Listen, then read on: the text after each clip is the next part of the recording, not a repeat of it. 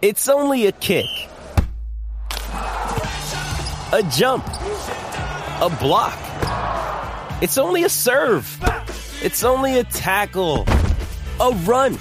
It's only for the fans. After all, it's only pressure. You got this.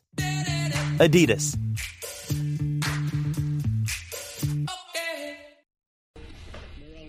Okay, we're all in take 5. Aaron Hogan, Rod Babers, Hook 'em Up, 1019 AM 1260, The Horn.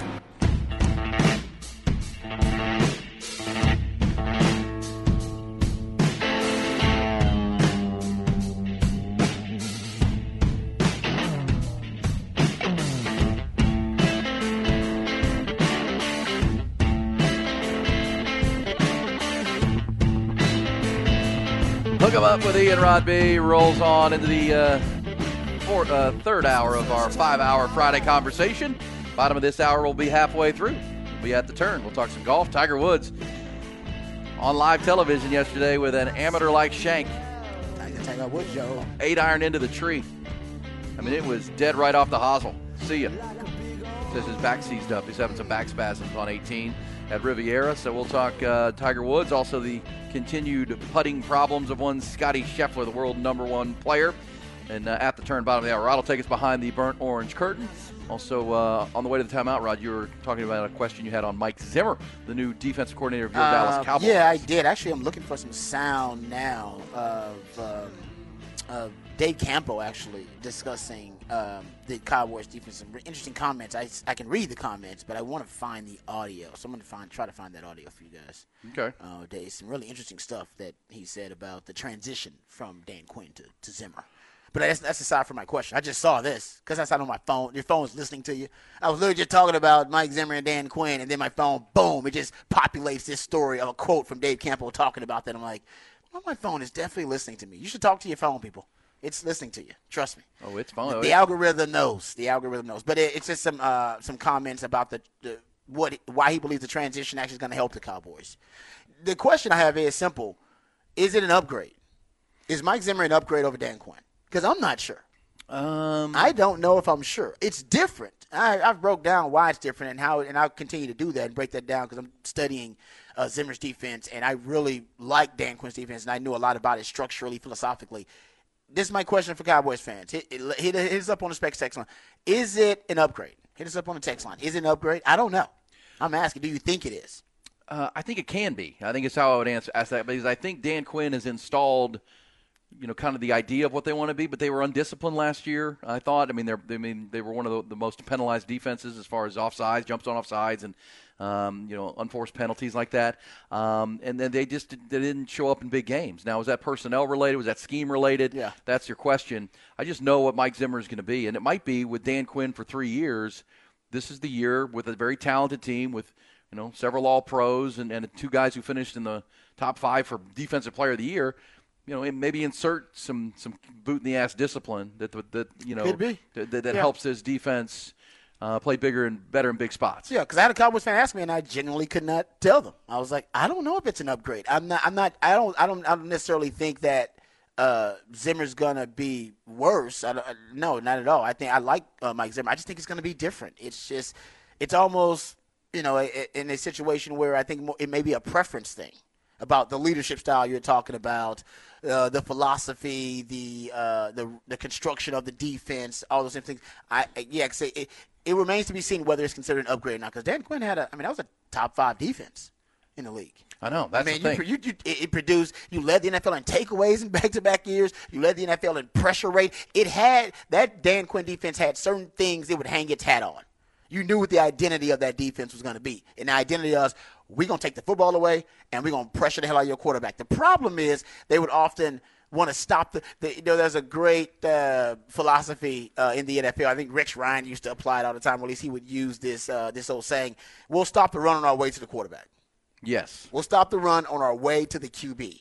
Well, that sounds really cool, right? It sounds like the right thing to say. It's like, that means we prioritize pass rush. Right, we want to get them in pass rush situation. That's where we get our takeaways. That's where we get our splash plays. But in today's NFL, if you meet a team that decides, what the hell with it, we're not throwing. We're just going to run it down your damn throats. Then you can't stop the run on your way to the quarterback. And I think when you build and construct a defense, or even philosophically you have that type of attitude, which I think the Cowboys were built on with Dan Quinn, it gets you in trouble with teams who just want to pound the rock. Now, it's a modern defense Dan Quinn has. So most modern defenses are built to and constructed to defend modern offenses, very progressive offenses. And very progressive offenses don't run the ball like that. Yes. They want to throw the ball. And that's what was their biggest bugaboo last several years was rush defense in Yes. big spots. And again, I'll say this for Dan Quinn. I mean, he's been in demand to be a head coach each of the last 3 offseasons. So he's because of his really, defense. Yeah, he's a really good coach. Yeah, he's a real good coach. And what he did in year 1 to turn it from the worst defense the Cowboys have ever had into the defense it became is credit worthy without a doubt. Unbelievable. And he could have been a head coach sooner than this. So, and now he's in your own division, unfortunately for Cowboys fans. And I think he's building a really good staff, including, we'll talk about going behind the burnt orange curtain. A guy who was going to be with the Longhorns is now going to Washington to work with Dan Quinn. That is true. I'll tell you about that coming up. But as far as upgrade, I mean, it just might be the year that a change of voice is a good thing. But I'll say this because the lasting memory of this Cowboys team will be that Packers game, which was horrible, right? I mean, all phases. Dak Prescott was bad until they ran it was down your a rout, and then they ran it down your throat, and you couldn't stop them. But the previous 2 Januaries, the defense was great. Yes, it was. I mean, if you go back and watch the 49ers losses in the divisional playoffs, for back-to-back years, the defense was not the problem. I mean, they held a really good offense and gave the offense a chance to win the ball game. Yep. And they couldn't. And that's why, I think the defense is still going to be really good next year. The question I have is, Dak in January. Dak in January and the offense in January is your question. Unfortunately for Dan Quinn and the Cowboys, it became both this year, where it was offense and defense. And it was a wholesale collapse against a rising Packers team. But Dan Quinn's defense had given you a chance to advance each of the last 2 Januaries, and the offense couldn't take it. We'll see. We'll see. But Mike Zimmer's a really good coach. He's shown to be a very malleable guy who will use his personnel wisely, and we'll see. They're going to be talented. I don't think there's any doubt about it. They really did build that defense up. Let's also remember you don't have a lot of holes on the defense. The interior D-line and maybe linebacker, those are your biggest holes right now. 100%. But we also can't forget that DeMarcus Lawrence, the unquestioned leader of their defense, went to Vegas before the Super Bowl and said they were tired, and their legs were tired, and they were worn out at the end of the year. Yeah, that's strength and conditioning. That's also the coaches too. That's wild. And that's mindset. I mean, what are you tired? This is the first round of the playoffs. The Packers weren't tired. I mean, come on. The Chiefs won the Super Bowl. They had to go through a first round playoff game. Yeah. In freezing cold. I mean, that I still basically want the bye week or something. Like is that what you needed?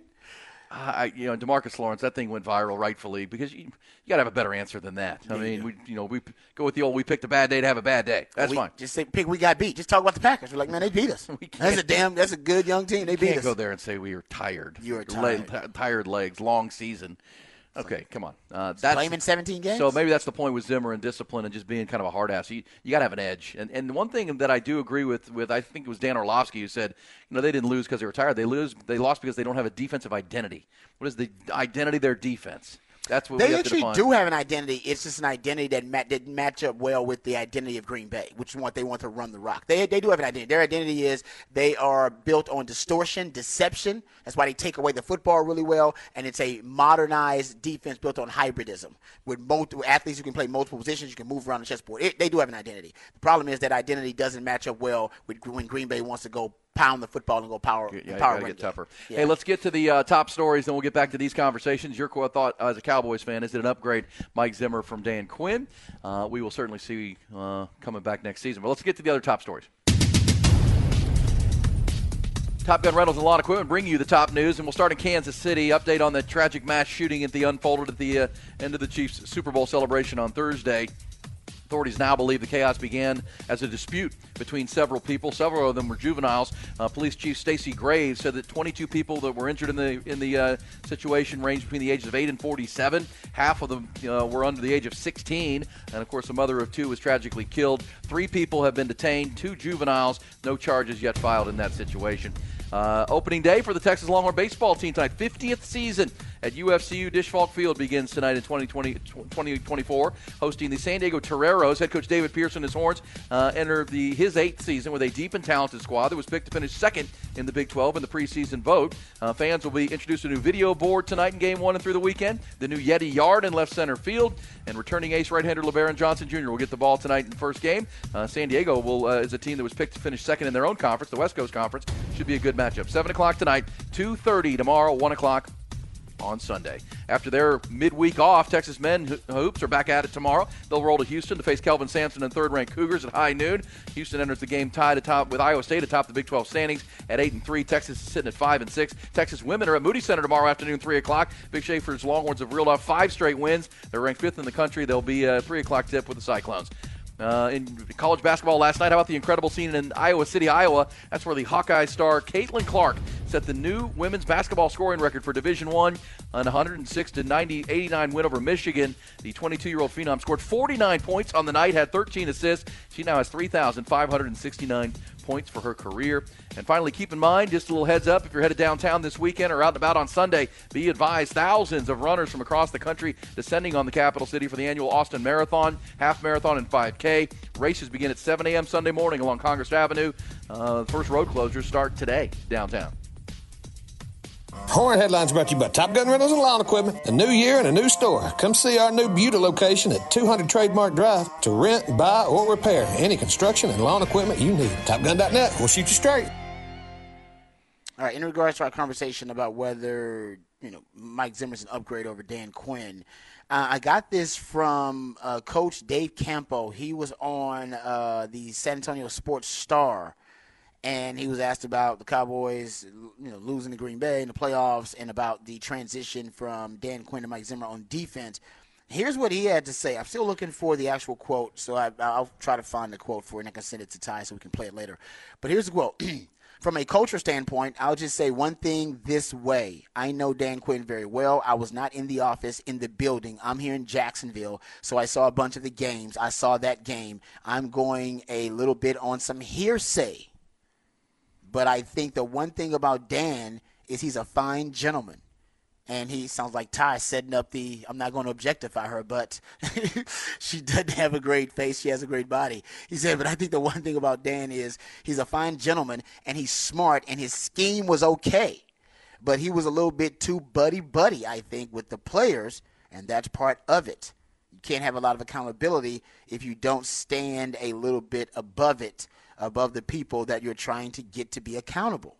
But more so than that, when they lost number 55, they lost only the real linebacker that they had on the ball club, and their two inside tackles, they were pass rushers, and so they were a small defense, and the teams that could run the ball on them were successful, and that's what happened in the ball game. They need to get bigger and more physical inside. So you got your little X's and O's there, and we all agree with that. I mean, that Leighton Vander Esch injury was huge, and as I've pointed out, really most of the season, the Cowboys just can't stop power run. If you can line up and you go power run against them, you can beat the Dallas Cowboys, and you can avoid having to deal with Micah Parsons, and you can avoid having to deal with all the strengths of the defense. They have an elite pass rush. Micah Parsons is an elite player, but as a pass rusher, he's an elite player, and you can avoid the takeaways, right? They turn you over really well. They're one of the most opportunistic defenses. Well, you can limit all of those advantages for the Cowboys and turn Micah Parsons into a liability just by running the football right down their throat. So that's the biggest issue. But the thing that he points out here, and shout out to my man Brock, because Brock pointed this out too as a Cowboys fan. We were listening to, I think it was Darren Woodson, actually talking about the transition from Zimmer to Quinn. And he also, and maybe it's a hearsay that Dave Campbell's talking about, essentially implied that Dan Quinn may be too close to the players. Known as a player's coach, but maybe he was too close to the players. And here, once again, you have Dave Campo implying that he's a little too close to the players. But I think one thing that, this is a quote, but I think that one thing that Dan is, he's a fine gentleman and he's smart and his scheme was okay, but he was a little too buddy-buddy, I think, with the players, and that's part of it. Zimmer will not be that at all. Zimmer is actually known, he's actually has a reputation for never getting too buddy-buddy with players. So maybe they are kind of going the opposite of a Dan Quinn from the leadership perspective. A guy is like, no, I don't form those types of relationships with the players. I don't need to worry about whether they like me or not and like my disposition and whether they think I'm a cool guy. It doesn't matter to me. execute, and be accountable. Well, remember, we played the sound after Dan Quinn took the Washington job from Joe Witt Jr., who a lot of Cowboy fans had hoped maybe would be the defensive coordinator. He talked about, he was the counter to Dan Quinn, because Dan Quinn is the excitable guy jumping around, buddy, and Joe Witt was the guy that was always thinking good cop, bad cop, execution. Yeah. So that should work. But Mike Zimmer. He had at his introductory press conference this week, he kind of had to dissolve the idea that he's a jerk.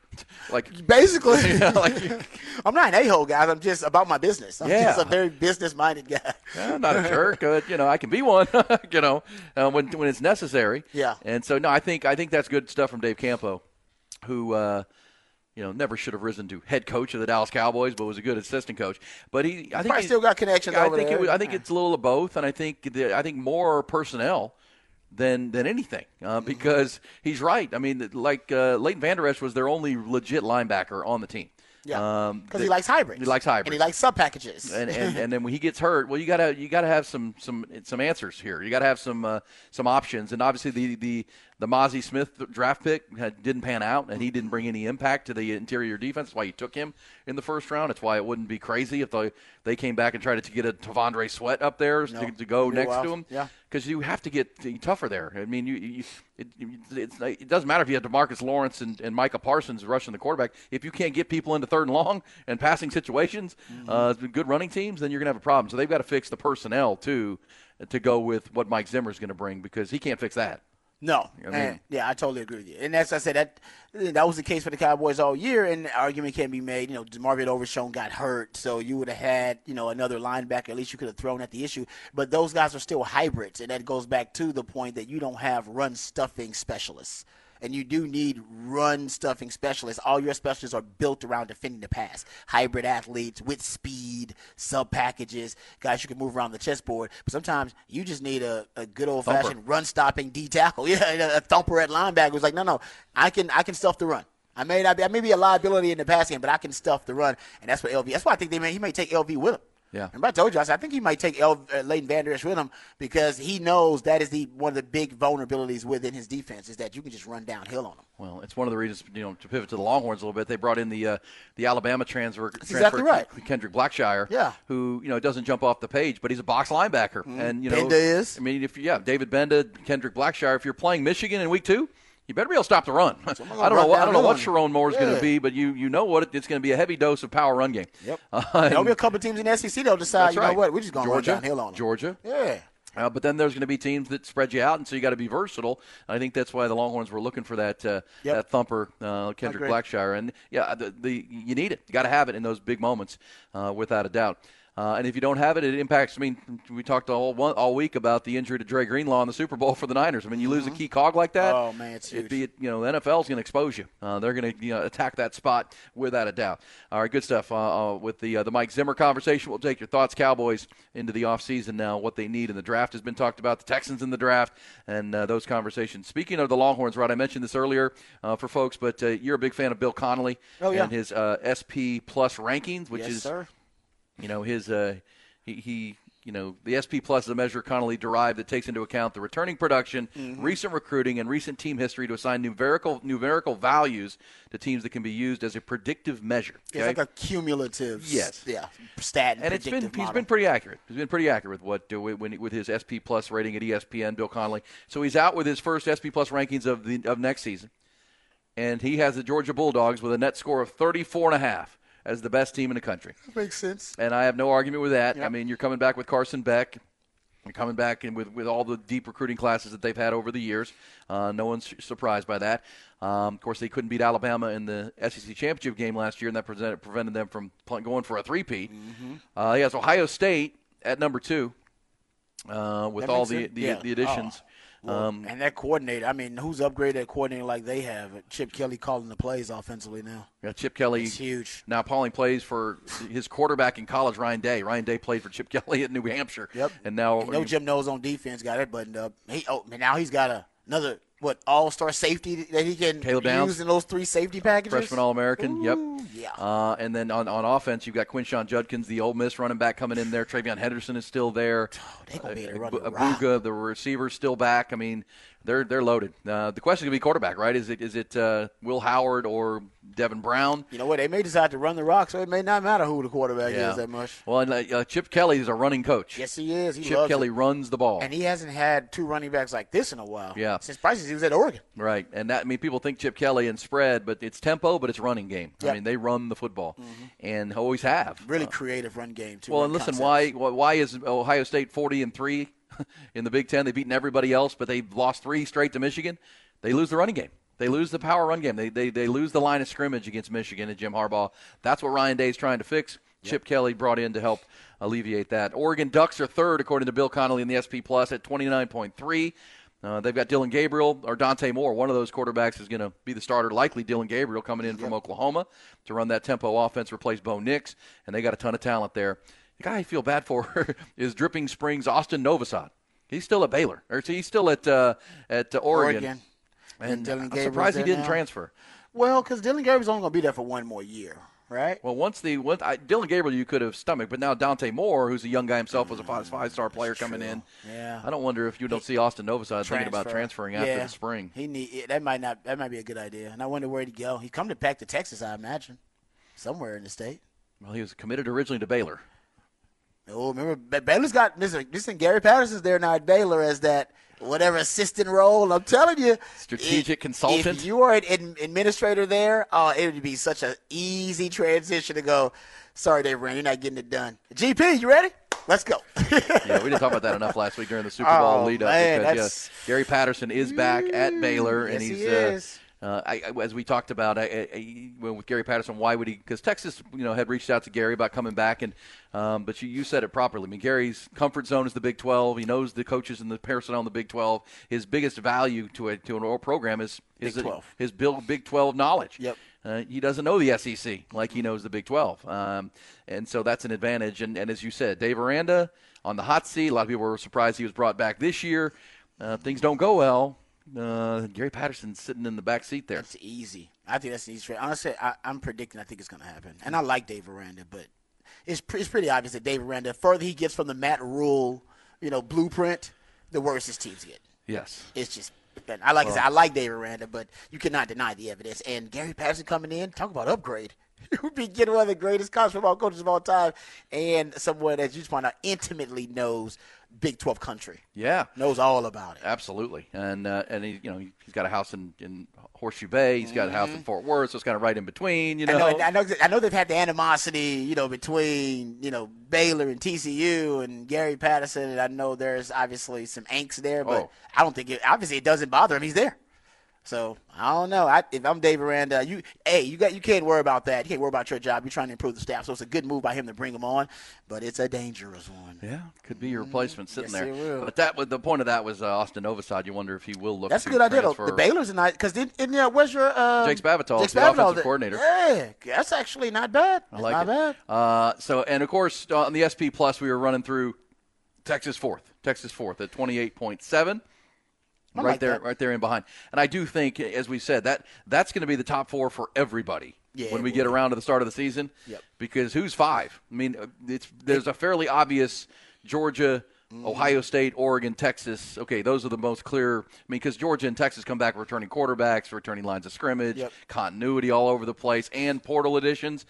Oregon, same thing, but they're replacing quarterback. Ohio State's replacing quarterback. But those are the institutions that can do it. They can bring in a quarterback. And beyond that, who's 5? I mean, on this, it's Michigan, but they lose a ton. 18 guys going to the combine, plus their head coach, plus their defensive coordinator, and other coaches on the staff, and quarterback, J.J. McCarthy. So they got a ton to replace. Alabama. Oh, you're replacing the GOAT. Replacing Nick Saban. Yeah, and you had an exodus from that roster, too, of talent that decided to leave. And remember, you hired Kalen DeBoer from Washington. He brought Ryan Grubbs with him to be the offensive coordinator at Bama. Not so fast. But he immediately jumped to Seattle to be the offensive coordinator of the Seahawks. Not so fast. Yeah. No, I'm with you. By the way, a lot of people are linking Washington with Ryan Grubbs to Michael Penix in the middle of the first round potentially. You know what? If Seattle drafts him, I trust it because Seattle, that's one thing that John Snyder's done a great job of is drafting.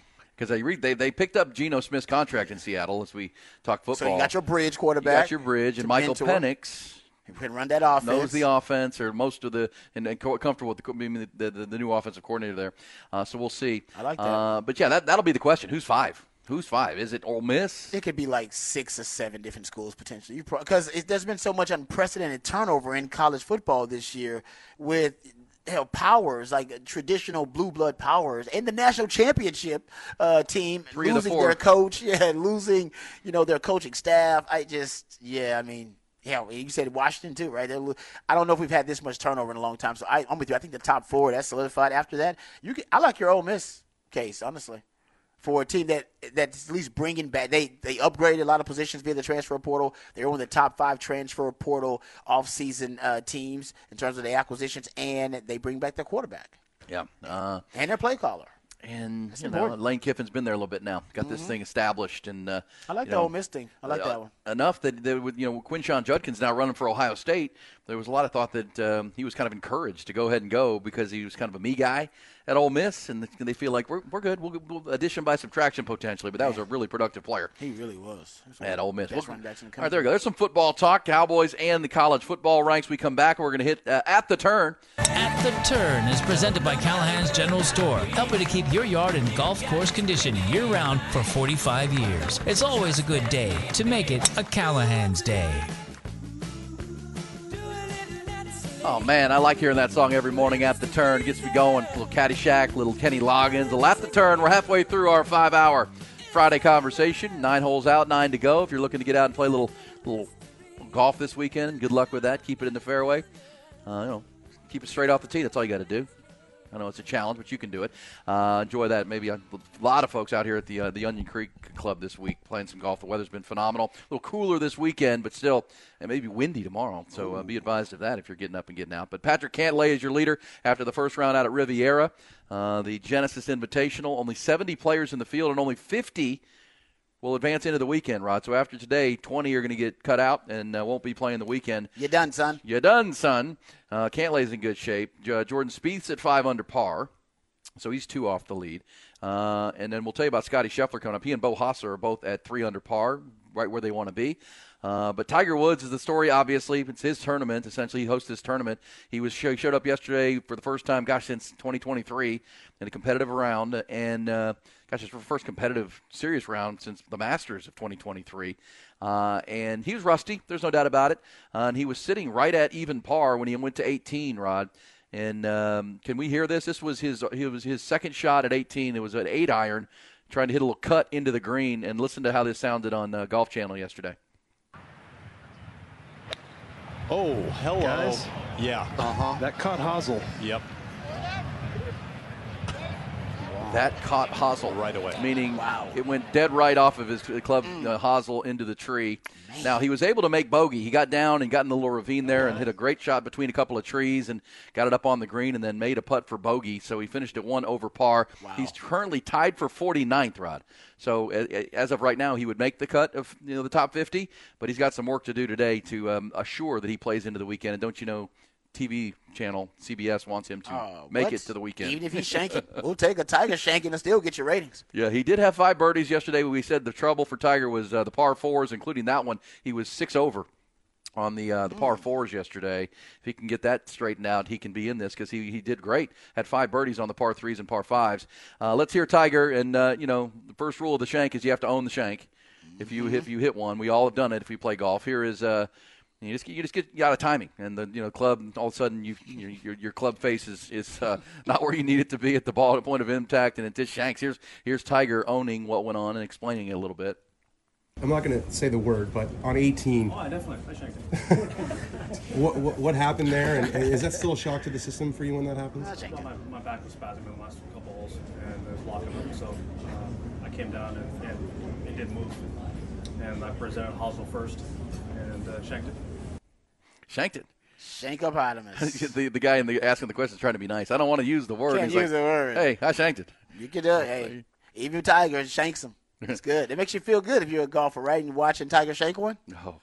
Makes you the feel embarrassing part is when obviously if you're to the best of them, and the worst. Yeah, the embarrassing ones are when you do it in the driving range and you hit somebody's house. You hit it down the range, and the other golfers going, "What the hell? What?" Yeah, see, that's me. That's why I don't go golfing. I have those embarrassing moments like every time I swing. That's funny. Right? The ball goes backwards, hits some other people. Well, you got a bad shoulder too, right? So that would probably make it hard for you to swing a golf club. It's probably not wise for me. Properly. Yeah. And the story of Scotty Scheffler continues to be a frustrating one because stop me if you've heard this before with Scotty Scheffler. Tee to green yesterday, no one better. First in the field, tee to green, like putting himself in position to score. So that's the best approach of anybody? Yeah, well, he's best off the tee, best onto the greens. Yeah. First tee to green, 67th out of 70 putting. 67th out of 70. And this is the maddening part. If he were 40th out of 70, if he were 35th out of 70. 50th? He'd still be okay? He'd be way in the lead. He'd be up there with Cantlay. He had 10 birdie looks inside 15 feet. 10. Wow. That's brutal. So you're basically saying that this Shakespearean flaw in his game is at the point now where he's as bad at putting as he is good at everything else. Yeah. Well, he's so consistent. I mean, he's going to be in contention on Sunday. Because he's elite in every other aspect except putting. And if he were putting at a middling level in these big tournaments, he'd be running away with these tournaments. He'd be like Tiger back in the day, because he's hitting the ball tee to green like Tiger was. I mean, his tee to green game is elite, like all-time elite. Has he changed putting coaches? He did this offseason. He's changed putters. Changed hardware, okay. Yeah. Changed everything. He's changing everything, okay. And he's still same result. And if he gets it going, he's gonna dominate the field and that's the first. What's the historic example of a guy turning around putting? Because the way you make it sound, it's almost like they say you can't teach somebody how to shoot in the NBA. Like you know how to shoot or you don't know how to shoot. Can't teach you how to shoot. It's his confidence. I mean, a psychologist would just tell you he's got to see a bunch roll in, and I'm sure he does in practice rounds, but. When he gets into a tournament and he misses a couple early, then it just becomes. But has he always been a bad putter, or is this something new? It's developed. So he developed the yips of some sort. Well, his short game was elite at Texas when he was playing. Then what happened? For Coach Field. This is like Rod B. I had great hands in high school, and then when I got to college, everybody thought I had bad hands. That's the mental. And then Mac Brown would always say it's psychological. Well, because then you have everybody analyzing. There's some that think his stroke is a little off. They think his alignment maybe because if you ever watch Scotty tee off and hit long shots, his feet are all over the place, and he's not aligned like most people. Would teach you to do. Yeah. He's kind of real, his feet are flying all over the place. And some people think it's his feet alignment on the greens. Everybody's got their theories, and I just think it's him overthinking. I mean, the more you think about putting, the worse you're going to get. More problem is it's going to be. You just put more and more pressure on yourself. So, Scotty's right there. Let's hope he can get that putter going. If he does, he might win this event this weekend the way he's hitting the golf ball.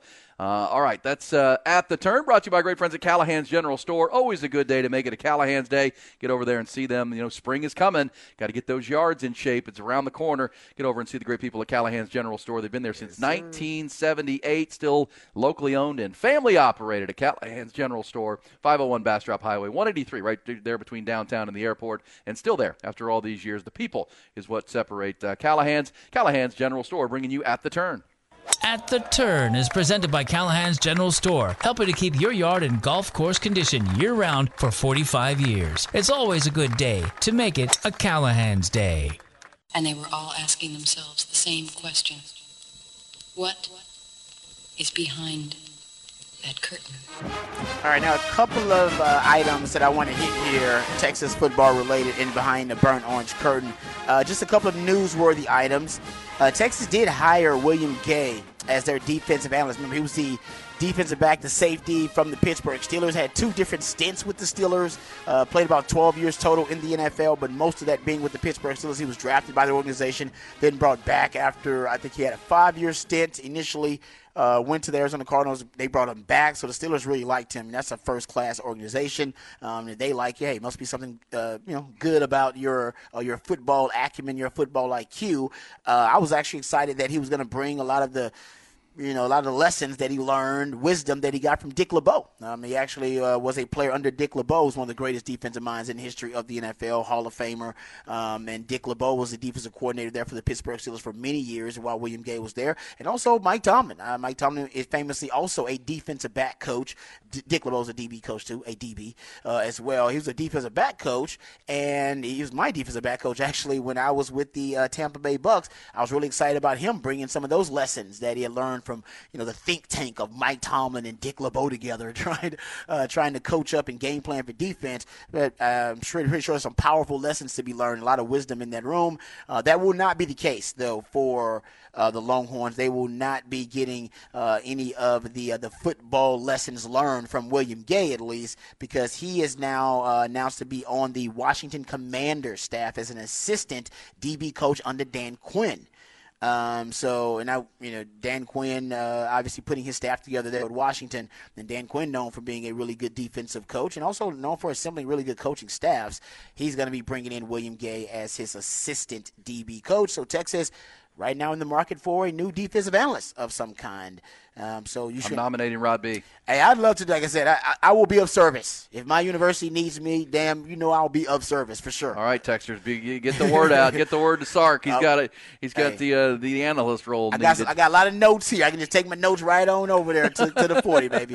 So they'll be looking for a new defensive analyst. Hey, if you couldn't get Dwayne Aquino, what better than you? You know what I mean? Aquino disciple. Seriously, that's what they wanted in that analyst role. Think about what an embarrassment of riches that would have been. So actually, they've had some bad luck, I guess, with this analyst role now. Seems like it. Yeah, because you're right. At first it was going to be Coach Aquino, then he takes the defensive coordinator job at Arizona, and now William Gay going. So I wonder how they'll fill that role. So keep your eyes out for that. Also, saw this from Pro Football Talk. Steve Bam Bam McMichael, congrats to him and the family. Legendary lifetime Longhorn will be going into the Pro Football Hall of Fame enshrined in August. But right now, of course, dealing with ALS and dealing with a lot of the apparent complications from his affliction. It was announced via Courtney Cronin of ESPN that Steve McMichael's family, initially thought he had pneumonia. He was diagnosed actually with a UTI and placed in intensive care. So either way, I mean, almost if it's not pneumonia, any type of issue complicates his situation. So he is in the hospital now. The hope is that he will make it to enshrinement. That will be in August, so that he can be enshrined. I actually saw his wife at the Super Bowl because they were honoring the Hall of Fame, the latest Hall of Fame class. So thoughts and prayers with the McMichael family, and still, of course, fighting with everything he's got to try to make it to the August. When you need mealtime inspiration, it's worth shopping Kroger, where you'll find over 30,000 mouth-watering choices that excite your inner foodie. And no matter what tasty choice you make, you'll enjoy our everyday low prices, plus extra ways to save, like digital coupons worth over $600 each week. You can also save up to $1 off per gallon at the pump with fuel points. More savings and more inspiring flavors make shopping Kroger worth it every time. Kroger, fresh for everyone. Fuel restrictions apply. Enshrinement ceremony. So I just wanted to give that update on the legendary lifetime Longhorn Steve McMichael. Bucky Brooks, who does a lot of great work as an analyst for NFL Network, he created his top 5 draft prospects by position. It came out yesterday. Position group by position group. Quarterbacks, he's got Caleb Williams, Jayden Daniels, Drake May, Michael Penix, and J.J. McCarthy, actually. Remember I told you guys that by the time the draft comes along, I doubt Drake May is the consensus second quarterback on the board behind Caleb Williams. A lot of people now have Jayden Daniels as that number 2 quarterback, so that is already in the process of starting to happen. Now, Drake May still may be drafted ahead of him, but in terms of him being the consensus number 2 quarterback in this draft, that is not going to be the case. He's got Penix at 4, and he's got J.J. McCarthy at 5. J.J. McCarthy is rising fast up draft boards. As a matter of fact, he has overtaken Bo Nix in most of the mock drafts and draft overall big boards I've seen. J.J. McCarthy is already considered a better prospect than Bo Nix, and that's without working out and without the interviews. So he's rising up draft boards for a reason. You're a big fan of J.J. McCarthy, E, so you liked him actually even before this past season. A lot of people thought that his role with the Michigan Wolverines had basically been relegated to being a game manager. So I think his stock was dropping as a result of that, because people assumed, well, if Jim Harbaugh wants you to manage the game, then you must not have a really high level skill set as a passer. And maybe that's a mistaken perception. Maybe that's just a mistaken evaluation that he did. He was more dynamic, not this season, but the year before.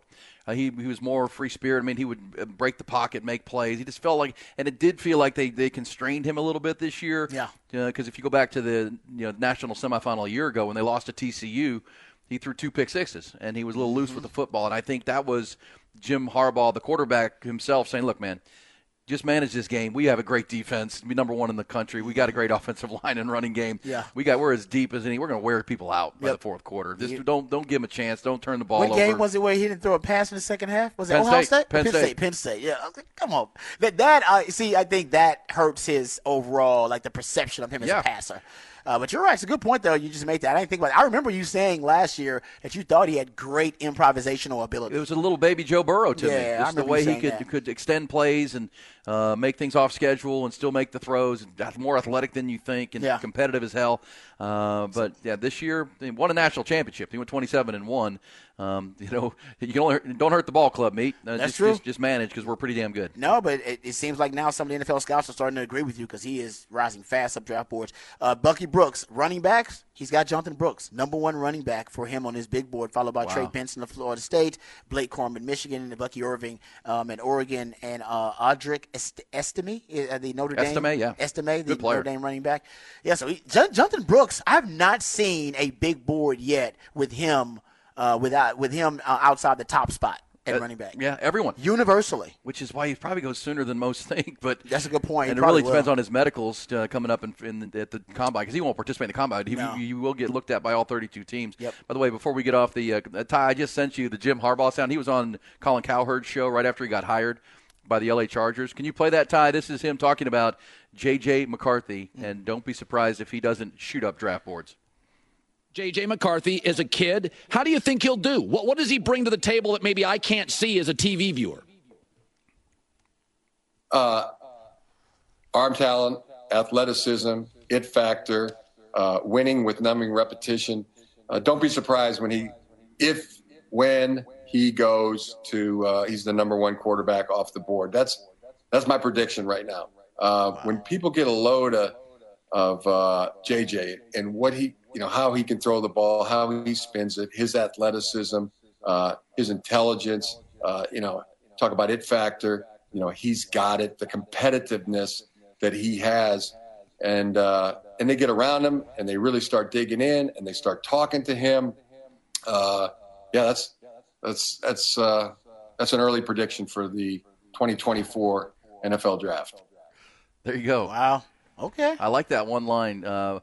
Numbing repetition. That is a Harbaugh line if I ever heard it. Winning with numbing repetition. Basically, over and over again until you basically, either your hands hurt, you can't even feel your hands doing it over and over again, or it is second nature to you. Yeah. Oh, I'm writing that down. I actually do like that. Numbing too. repetition. It's really good because you get the visual. Yeah. Right? It's just work it until you can't anymore. Well, and a lot of quarterbacks get frustrated if we ran the ball 30 straight times at Penn State. Hey, coach, let me run the ball. Let me throw the ball a little bit. Complaining a little bit about the draft stock. No, and that's a team player, right? If it's working, don't stop. You're right about that. I don't need any throws. Wide receivers in his top 5. No Longhorn in top 5. Marvin Harrison Jr., Romo Dunze, Malik Neighbors, Ken Coleman, Brian Thomas Jr.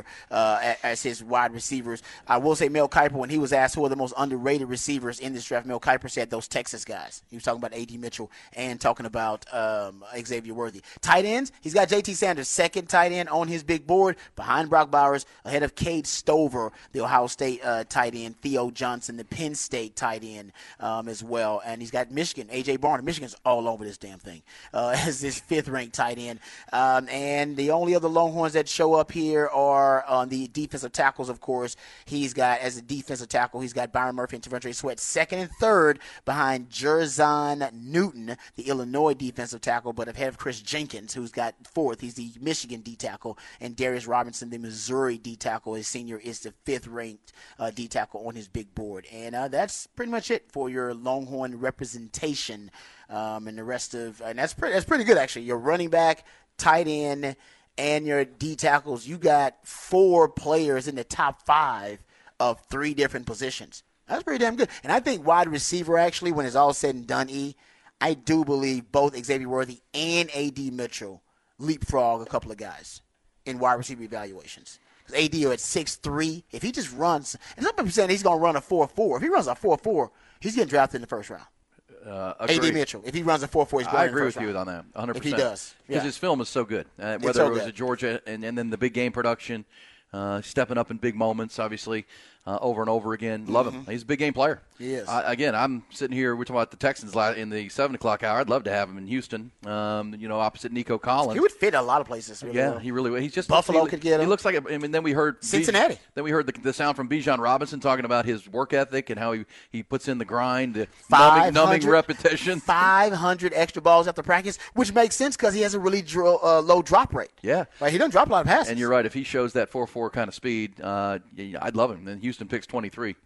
That would be a good spot for him because wide receiver, one of Houston's needs, opposite Nico Collins. A lot of mock drafts have Texas second wide receiver. Yeah. Or edge because they feel like they're going to lose Jonathan Grenard in free agency. We'll see. That's what's great about the draft. It comes after free agency, so you know what holes you need to fill come draft time. All right, there's good stuff right there with RB. We'll come back a little off the record, including which fan bases in the NFL drink the most booze during a football game. We have the answer. That's easy. Anecdotal proof. Well, let's see if it's easy. Hook 'em up with Ian Rodby. DD Mangudu. Once it's turned on, the sign will spell out Deli Cat Essen. Well, I don't get they bring the ink home. Well, congratulations. Continue good sex in the Big East. Thank you, Jimmy. And boom goes the dynamite. It's time for another edition of Off the Record. Do it live. I'll write it and we'll do it live. And thing sucks.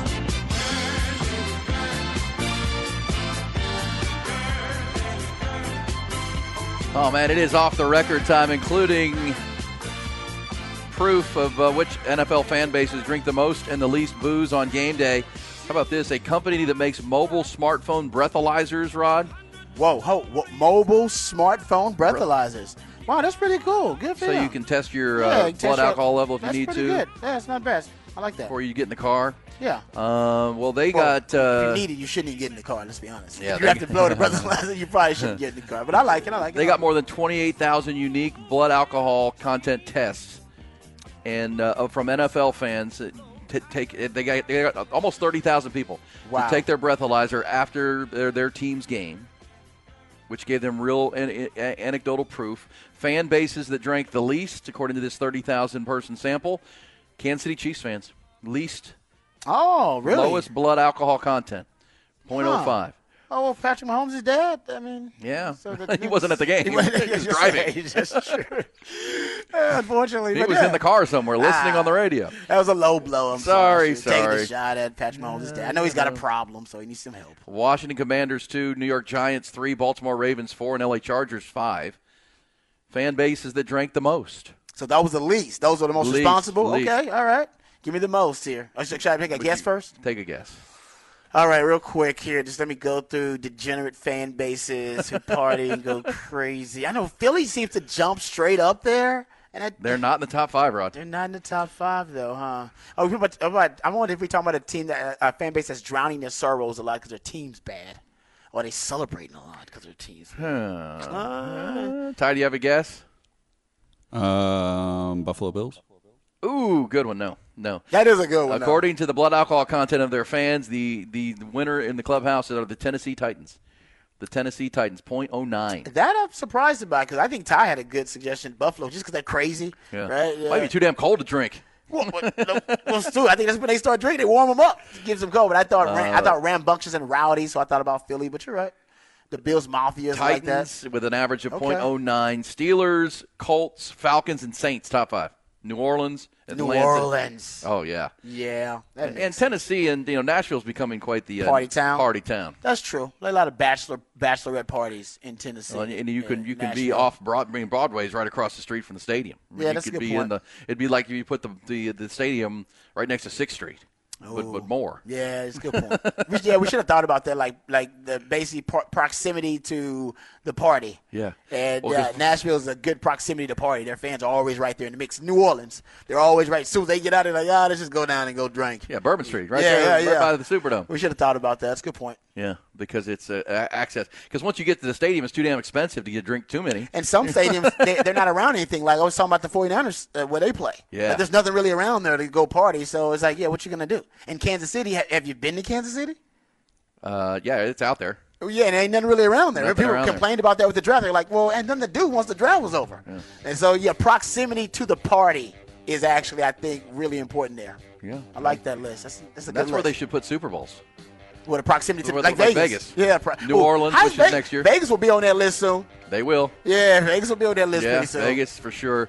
Because, Vegas has got the Strip, Broadway in Nashville. They're building a new big billion-dollar stadium. They're going to get Super Bowls. New Orleans is this year.